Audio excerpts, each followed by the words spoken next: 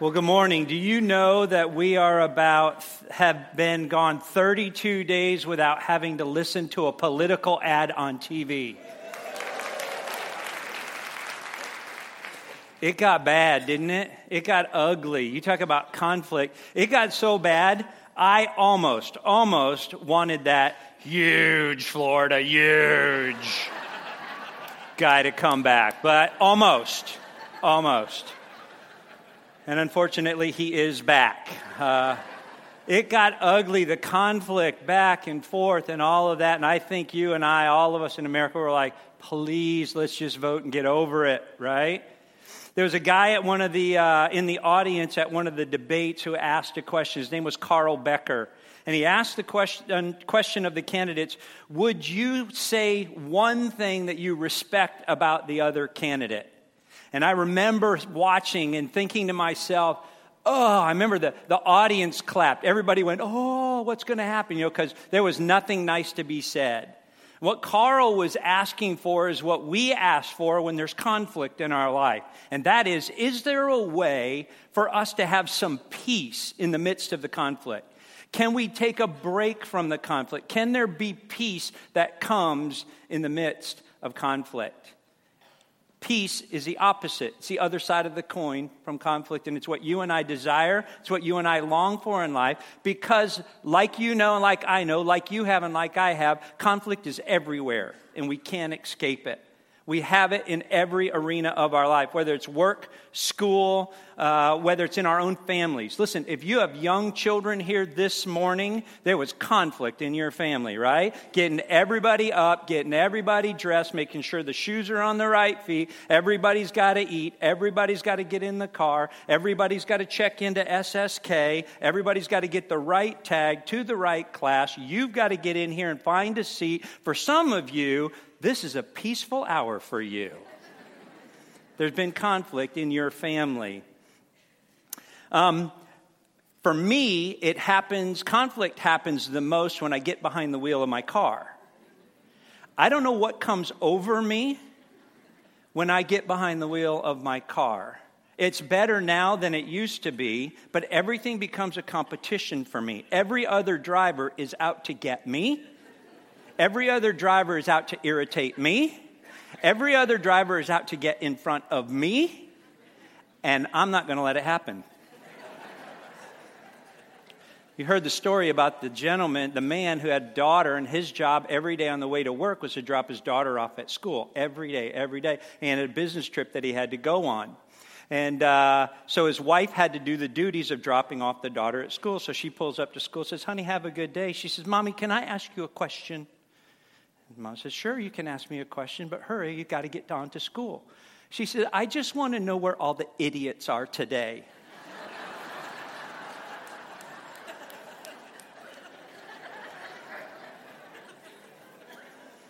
You don't have conflict, just wait till you try to leave the parking lot today, and we'll have conflict for you, okay? Conflict surrounds us. Today, some of you are neck deep in conflict. It's gotten really, really bad. We want and we need maybe just a moment of peace. Well, Pastor Kurt came to me a few months ago and he said, hey, Tim, how'd you like to kick off the Christmas season? And I, as my boss, I said, I'll do that. And so where do you want me to do that from? Matthew's account or Luke's account? And he said, no, I want you to tell John's account. To which I said, okay, but John starts when Jesus was 30 at his baptism by John the Baptism. And he read a little confusion on my face. He goes, oh no, I don't want you to tell John's gospel account. I want you to tell John's account as he wrote it in the book of Revelation. To which I laughed. To which he laughed because he enjoys seeing me struggle. We're talking about conflict, and in the traditional realm of Matthew and Luke, there's not a whole lot of conflict going on. We don't focus on the conflict. We focus on silent night, holy night, all is calm, all is bright. And there's no conflict unless you look a little deeper at it. And, there would be conflict if you are a woman 8.5 months pregnant and need to ride a donkey for 70 miles to get to your hometown. I understand Joseph probably had a little conflict going on in his life. And if you show up at the hotel and they've lost your reservation and it's packed and you got to sleep out back, I understand there might be a little conflict there. Or for some of you ladies, these visitors that keep showing up unannounced to see my bundle of joy, there's some conflict there. But in John's account, in the book of Revelation, we get to look behind the curtain. We get to look at the story behind the story. The scene from behind, the things that you and I don't typically get to see, a place that we typically don't look at, and people and characters that we typically don't think of when we look at the Christmas story. John gives us a glimpse behind the scenes. And this is epic kind of stuff, conflict going on. I mean, supernatural conflict that begins to happen. And John, he shows us the stuff that you and I can't see, and he shows us where conflict came from, where it's at, and where it's going. So if you want, let's look at Revelation chapter 12, verses 1 through 5. Now what I want to do is I want to work through these verses with you, so we'll talk through those. A great sign appeared in heaven. Now stop at the great sign. I don't know if this was one of those electronic billboards. I don't know if it was a movie screen. I don't know if it was just a dream that he was having. But John says there was this vision that appeared, this sign out of heaven. And a woman clothed with the sun and the moon under her feet. This woman could be one of two people. Theologians think that it either could be Mary, the mother of Jesus, or it could be Israel, the entire nation of Israel. The idea behind this woman, though, is this is where the Messiah will come from. So whichever camp you camp out in, it's where the Messiah will come from. And she's clothed with the sun, the crown, the moon under her feet, and her crown has 12 stars on it. And the 12 stars represent the 12 tribes of Israel. So this is Israel. This is who we're talking about. She cried out in pain as she was about to give birth. Then another sign appeared to me, another billboard, another movie screen, another vision shows up, and an enormous, we don't usually talk about this guy at Christmas time, red dragon with 7 heads and 10 horns and 7 crowns on his head. Now, we know this red dragon is Satan, devil. And we know that because later on in the verses it actually names him so.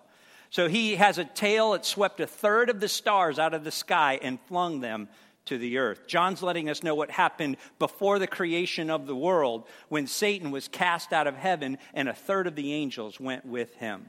Next says this, and the dragon stood in front of the woman who was about to give birth so that he might devour her child the moment that she was born. This is in a reference to Herod, remember in the traditional Christmas story, where Herod wanted to put a stop to this new king. He wanted to destroy this new king that was going to come and threaten his kingdom, but he was unsuccessful. She gave birth to a son, a male child. She gave birth to Jesus, Christ the Messiah, the Prince of Peace comes from her, who will rule all nations with an iron scepter. Iron scepter means ultimate power.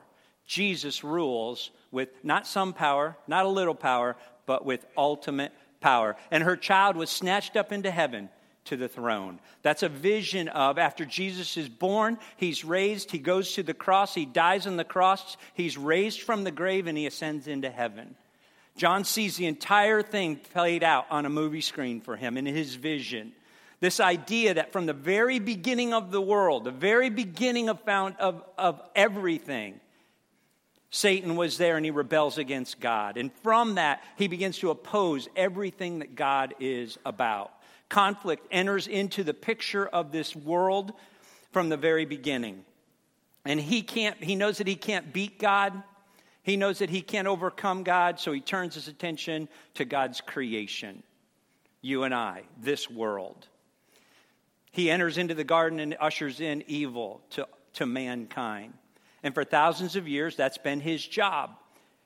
Coming in to create confusion, suffering, and pain. And God's plan to end the conflict, to cover the conflict, to counter the conflict, was to offer up Jesus, the Prince of Peace. This one is the one that will bring an end to Satan's reign. Satan understands that his attempts they're unsuccessful and they won't last. And because of the birth of Jesus Christ, because Jesus comes to this earth, peace will reign and Satan's fate has been sealed. Let's look at a couple more verses, 7, 8, and 9. It says this, then a war broke out in all of heaven. This huge war breaks out. A war between good and evil. Michael, the archangel, his job is to guard God's community of believers. And he fought against the dragon, and the dragon and his angels fought back. But the dragon was not strong enough, and they were cast to heaven. Look at the next verse. The great dragon was hurled down, the ancient serpent called the devil or Satan, who leads, this is what he does, he leads the whole world astray. He creates havoc. He creates conflict for you and I. He is hurled to the earth, he and his angels. This battle between good and evil come. Michael, the archangel, shows up, and he and his angels fight against the devil and his angels, and Satan loses and cast to the earth. He's defeated because of this child that was born. This child was born so that he could die, so that he could rise, so that he could rule. Satan's not just done yet, but let me say yet. He continues to lead the world astray today, which is why you have conflict, which is why you and your parents aren't getting along, which is why you and your boss are not getting along, which is why you have physical limitations and ills, why you have bills. Conflict is constantly surrounding you. He wants to lead the world astray. He comes continually to attack those that follow God, even those that don't follow God. Everything about God's creation. He's looking for those who are vulnerable. And if you and I can understand this and grab a hold of this, we will begin to understand why it is that conflict happens and how it is that we can overcome it. If you can get that, if we can get that, it will help provide a little bit of peace that you and I need. If I can get that, it'll help provide a little bit of peace when I get behind the wheel of my car. Those are the things that we can do. There are some things that we can do to move forward in having personal peace, our own peace, that we can do to promote peace today.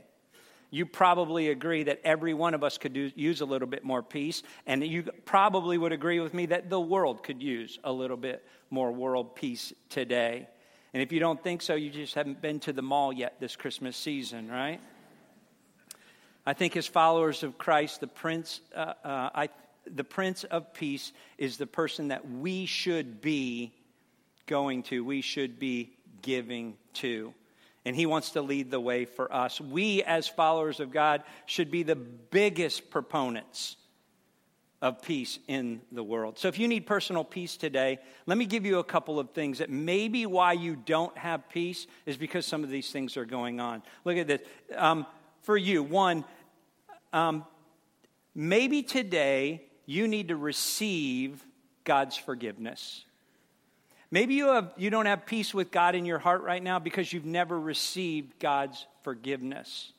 Romans 5:1 says, therefore, since we are justified through faith, we have peace with God. See, God's provided you, if you're not a follower of His or a believer of His, He's provided you with a gift. And all you have to do is reach out and receive this gift. If you have inner turmoil today and you don't feel at peace with God, could it be potentially that you've never received the gift of God's forgiveness? There's another thing that you can do to provide personal peace, because you may not have peace with yourself. You say, I'm a Christian, but there's this struggle inside of me. These things that come up, and the things that come up in yourself, you see in yourself or that you see in others. Maybe that's where you're focusing on. If you want to have personal peace, don't compare yourself to others. Try not to compare yourself to others. And I know what it sounds like. He has that. He drives that. He gets to go there. For some of you, it's she looks like that. Their kids do that. And we begin to compare with the people around us. And in order to have peace, we need to learn not to compare. God wants you to live your life, not their life.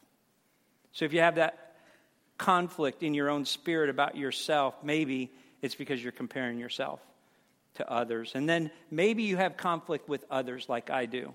Maybe it's a relational thing sometimes that you have conflict with a boss, with a spouse, with an ex, with a boyfriend, with a neighbor, with an estranged son or daughter. Maybe it's another driver that you have conflict with.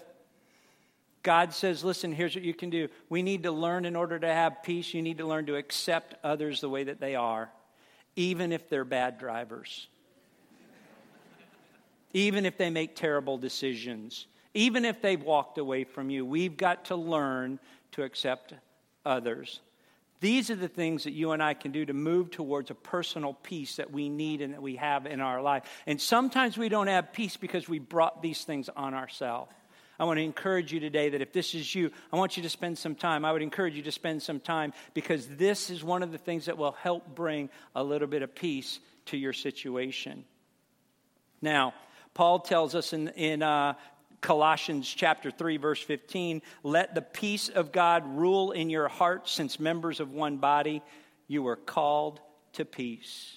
Let the peace of God rule in your heart. And I think that's something that Paul's told us that we need to do. It's something as followers of God, we need to be the greatest sharers of peace, spreaders of peace, and not conflict in our life. We need to be the best agents at that. And so I want to give you a few things today. Simple, listen to me, simple, easy things that you and I can do to maybe share a little bit of peace with this world that we live in. Maybe give a little bit of peace to those around us. Ways that you can bring peace to those around you and not bring conflict. Here's the first one. It's really easy. I told you. Speak kindly. Promote peace by speaking kindly to other people and of other people. We begin with our children when they're very young. Please and thank you. Speak kindly to people. I've been trying to work on that with the waitresses and the cashiers and the baristas in my life. I want to speak kindly to them. I want to make them laugh. I want to have contact with them. I've been trying to do that, but it's a way to spread peace in this world. Just begin to speak kindly. Some of us are at the place where I don't speak bad, I just don't speak. Well, let me encourage you to begin to speak kindly to other people. Another one is laugh readily. Laugh readily. I used to tell my students in my youth group, if I'm involved and if I'm in charge of this youth ministry, we are going to have fun. It's going to be a blast. I want to be about that. For some of us, we need to laugh readily. We need to lighten up. We need to make life a little bit more fun. We need to make somebody smile. This past weekend, I was at a store and I was buying something for $12. I get to the register and the guy rings it up and he says to me, that'll be $82.50. For underwear? And he said, I'm just kidding. It's only 13, whatever, blah, blah, blah. And I went, oh, good. Whew. He goes, I just wanted to make you laugh and smile. Are you having a good day? We need a little bit more of that in our lives. And listen, mom and dad, your children aren't here to hear this, okay? But listen, let's say yes a little bit more than we say no. Animal crackers for breakfast? Yes. Yes, animal crackers for breakfast. Now, if it's something like, can I burn the curtains down? No. But let's say yes more than we say no. Another one is work cheerfully. The company Life is Good has a motto that says, do what you love what you do. And I think that's a great model that we need to have in the work that we do, whether we're in the home or out of the home, whatever business we're in, we need to have that model. Do what you love what you do. Listen, you spend a third of your week at that place anyways. Why not try to enjoy it and bring light to other people? Another one, give generously. Give generously. Why don't we become promoters that contribute to peace and to other people? Be a promoter, don't be a collector, right? We're good at collecting. Let's give generously and contribute to those and those things that are in need. And you know where they are and you know where that is. And listen, we've got stuff, right? Don't be a collector of stuff. We got houses full of stuff. We got garages full of stuff. We have garages that cars won't even go in, right? We've got stuff. We rent storage unit to put some of our stuff in. We've got stuff as Americans. Let's learn to give generously and promote peace that way. Another one is, what if we forgave quickly? Forgave quickly. Somebody once said to me, keep short accounts with other people. And I love that. Get it taken care of, get it discussed, get over with it, and keep short accounts with other people. And then the last one, I love this one, cheer loudly for other people. Let others know that you're for them, you're behind them, you're with them all the way. Be an enthusiastic support for other people. Celebrate other people. When I was in student ministry, one of the things I loved to celebrate with a teenager that turned 16 is they'd get their driver's license. And inevitably, within a day or two of getting their license, they'd show up at my office and they'd have it in hand. Look what I got. And I can remember my first thought was, oh no, they've been on the road. But then I'd take it from them and I'd look at it and I go, this is fantastic. This is awesome. Look at your picture. That's awesome. Look at that. You know what this means? This means freedom. You've worked so hard. You've waited so long, and now you have this. Or if they got their new car, they'd show up at my office, and they go, come look at my car. Come look what I'm driving. And they'd go down, and it'd be something nicer than I drive. And I'd have to work really, really hard at this one to cheer loudly. And I'd get in and I'd sit, it smells new. Oh, it's awesome. And even if they got the hand-me-down, the beater car, I'd still do the same thing. I'd get in, this is awesome. This represents your freedom. And if it wasn't nice at all, I'd stand there and go, look at the tires. They're so round. This is awesome. What a car. And I'd just cheer them on and support them. Let's cheer loudly for one another. Isn't that the stuff that we should be doing? Isn't that the way that we should live? Hey, listen, can you imagine what your family would look like if everybody began to speak kindly, laugh a little bit more, forgive quickly, cheer each other on? I think peace might reign a little bit more than conflict.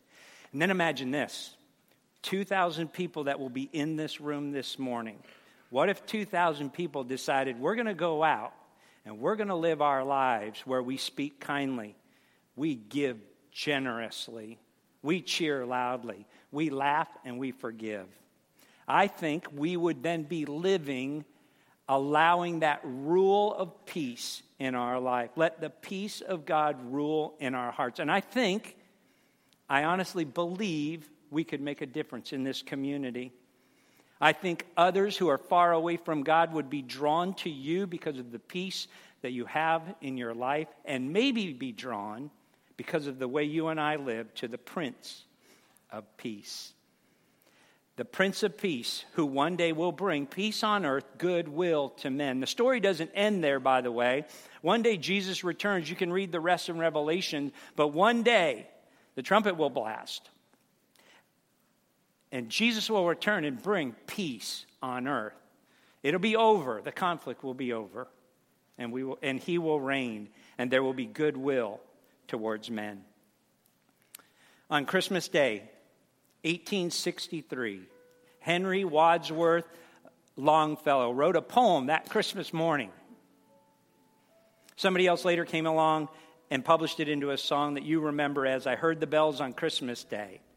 The poem is about the despair in his life that he felt upon hearing the Christmas bells ringing in his town. It was despair in his life because a year and a half earlier, his wife had died in an accidental fire. And a month prior to him writing the poem, he got word that his son was severely wounded in battle for fighting for the Union in the Civil War. And he wrote this depressing song about hearing the bells on Christmas Day. There cannot be peace in the world. It's not possible. One of the verses says this, "And in despair I bowed my head. There is no peace on earth, I said. For hate is strong and mocks the song of peace on earth, goodwill to men." And then somehow, confident hope arises. And in the midst of that conflict, in the midst of that despair, when all looked hopeless, he wrote the last verse. Hope comes through. Then pealed the bells more loud and deep. God is not dead, nor does he sleep. The wrong shall fail, the right prevail. With peace on earth, goodwill to men. Stephen's going to come and sing that song. Would you just stay seated and listen to the words, especially the words of the last verse?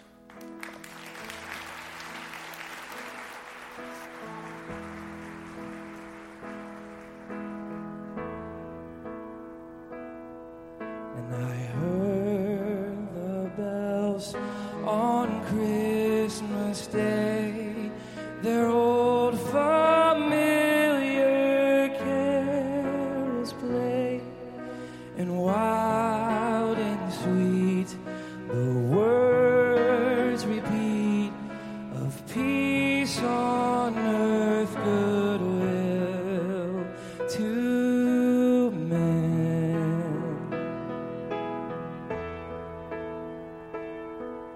and in despair I bow my head. There is no peace on earth, I said, for hate is strong and mocks the song of peace on earth, goodwill to men. Then peal the bells more loud and deep. God's not dead, nor doth he sleep.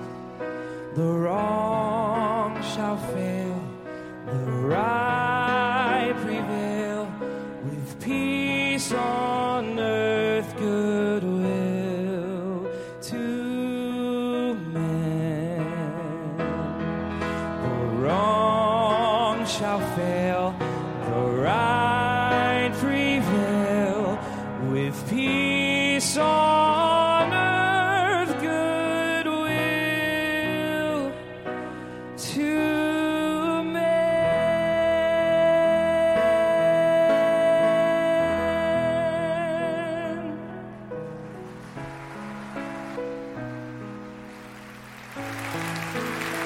Wow.